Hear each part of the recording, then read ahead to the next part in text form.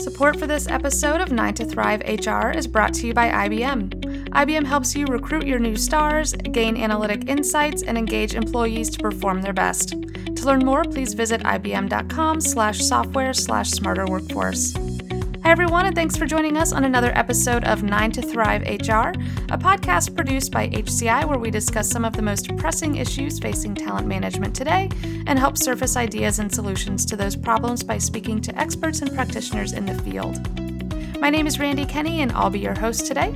I'm joined by Dan Mayville, Executive HR Advisor at IBM Smarter Workforce.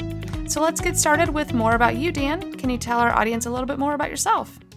Yeah, sure. I work within the Smarter Workforce Group at IBM. My focus is to help organizations really sort through and think about what it takes to and what it means to embark on their analytics journey. My background is heavily weighted in HR analytics and analytics in general, and so I have that great opportunity to help organizations really start to wrestle with this idea of beginning an analytics journey. And IBM is, of course, a well-known pioneer of computer technology. In a recent webcast, you discussed how we've entered the cognitive era of computing. What exactly does that mean? Yeah, so cognitive means that the tools that we're bringing to the market today have the ability to learn and to think and to interact with you and to help you to process data in a much different way than we've been able to do in the past. The IBM Cognitive Initiative and the work that we're doing underneath this Watson umbrella is really focused on applying an advanced analytics capability to sort through the massive amounts of data that organizations have and to unsurface insights that are not really typically available to regular analytics approaches. So I guess to summarize all of that, we're introducing tools that have the ability to think with you, to collaborate with you, and to learn from you in order to help you to accelerate the work that you're trying to do. You know, I recently saw an episode of 60 Minutes where they were discussing how Watson helps doctors find new and innovative treatments for cancer. How is similar technology being applied to HR concepts? Yeah, that was a fascinating episode, and I would just broadly tell people to just explore the contributions that Watson is making in all kinds of industries, the automobile industry and helping cars to help you be safer, smarter.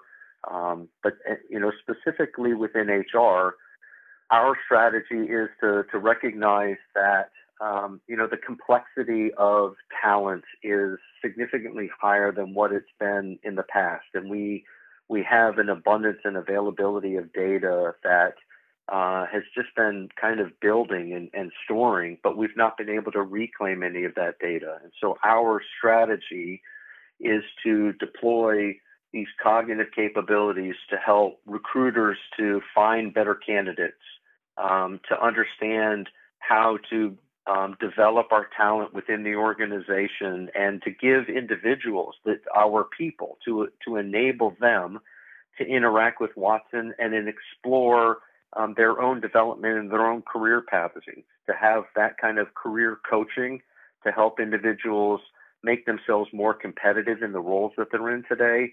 But then to also explore what are those kind of re-careering opportunities within an organization that I might be qualified for. What do I need to make myself competitive for other opportunities within the organization, and to provide that kind of interactive capabilities? I think the cognitive work that we're doing in HR is going to really kind of increase and enhance and accelerate the organizational interaction, the dialogue with our people, and allow our people to participate a little bit more than they've been able to do traditionally. And so it's going to be an accelerator of development, accelerator of the value proposition that our people bring to the organization, and it's going to make people feel a greater sense of connectedness to the organization. Let's talk a little bit more about bringing value to the organization.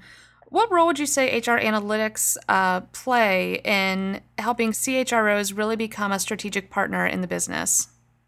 Yeah, I think with the advanced analytics capabilities that were now being introduced into HR, I think we're going to kind of transcend those traditional HR metrics where we focused on turnover and we focused on performance ratings and development and having a very kind of narrow perspective on succession planning.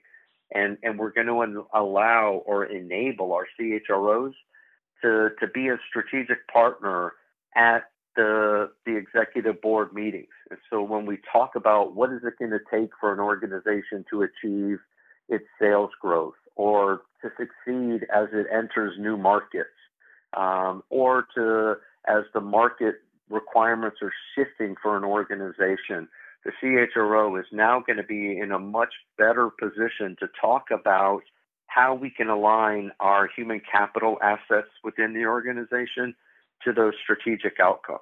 We're now going to have a CHRO that can talk about how do we drive revenue? How do we increase revenue by better, more strategically leveraging the human capital part of our organization? And so that's a conversation, that's a vantage point that our CHROs have never had before.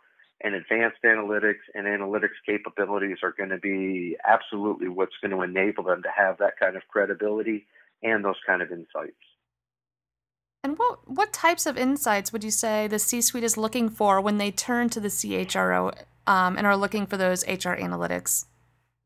Yeah, it's again, every CEO will talk about the people of their organization is what really defines the value prop of the organization. And I think when when we've done some of our business value assessments in our C-suite studies, what's interesting is in every C-suite office within the executive board, they're thinking about the three primary drivers: the business imperatives and how that's going to affect the organization, how technology is going to be disruptive, and then most fundamentally at the bottom of that, how do we align our people and our skills and our capabilities to respond to those things? And so I think the C-suite has always had a people focus. In every organization, there's always a tremendous people focus. Now I think that's progressing to a level of complexity that gets to the skills of our people and the capabilities of our people. And it's going to help organizations think through what's the right mix of people to apply to a job, to apply to a business project.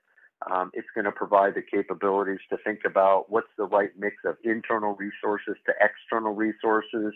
And so organizations are starting to think about their people and the human capital component and the mix of people in a totally different way, because it's now gotten to the point where people are a major part of solving and responding to those business imperatives.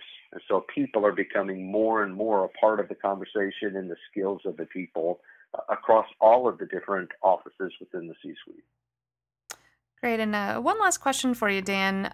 There's a huge abundance of available data out there, and that's, of course, one of the things that allows Watson to do what it does. What advice would you give to our podcast listeners today on how to prioritize the types of data they collect so they can draw the most meaningful and actionable insights for their business? Yeah, I first of all, I would say that the more organizations, stand still and think about and talk about and kind of plan what they're going to do, the more they really kind of identify and create these artificial barriers to entering into that. So what I would say first and foremost is kind of the Wizard of Oz and following the yellow brick road. You literally should just focus on beginning. And if you've got whatever sources of data you have available today, just start to put those in place. And I think once you get into the activity of interacting with your data, then that will quickly inform you as to the robustness of data from one system to another. It will quickly help you to identify where you have a need to refine your data a little bit. But you're never going to have perfect, clear, clean, well-structured data. You're always going to have some of those, a little bit of slip in traction as you start to embark on your analytics journey. And I think that the key is to just roll the sleeves up, take the data sources you have that are available to you, and start to interact. And first of all, you'll learn what you didn't know about your data, and as you then begin your second step on your analytics journey, then you'll begin to refine. But while you're refining and learning about your data, you're also learning about the organization, and you're being able to surface and respond with insights that'll be of value to the organization. So start with whatever data you have, and just begin to do the work, and then kind of refine and build and enhance as you go. Dan, thank you so much for being here today and taking the time to chat with us about analytics and talent acquisition and cognitive HR. We appreciate it. Thank you. It's been a pleasure. If you want to learn more about cognitive HR, you can visit ibm.com/watson/talent. I do want to thank all of you tuning in and encourage you to subscribe to this podcast if you enjoyed what you heard. You can find us on iTunes, SoundCloud, Stitcher Smart Radio, and on the YouTube channel HCI Talent. Lastly, one more big thank you goes to IBM. Without their generous support, HCI couldn't deliver great content like this. If you're interested in learning more about what we discussed in today's episode, you can find more resources at hci.org. For 9 to Thrive HR and all of HCI, this is Randy Kenny.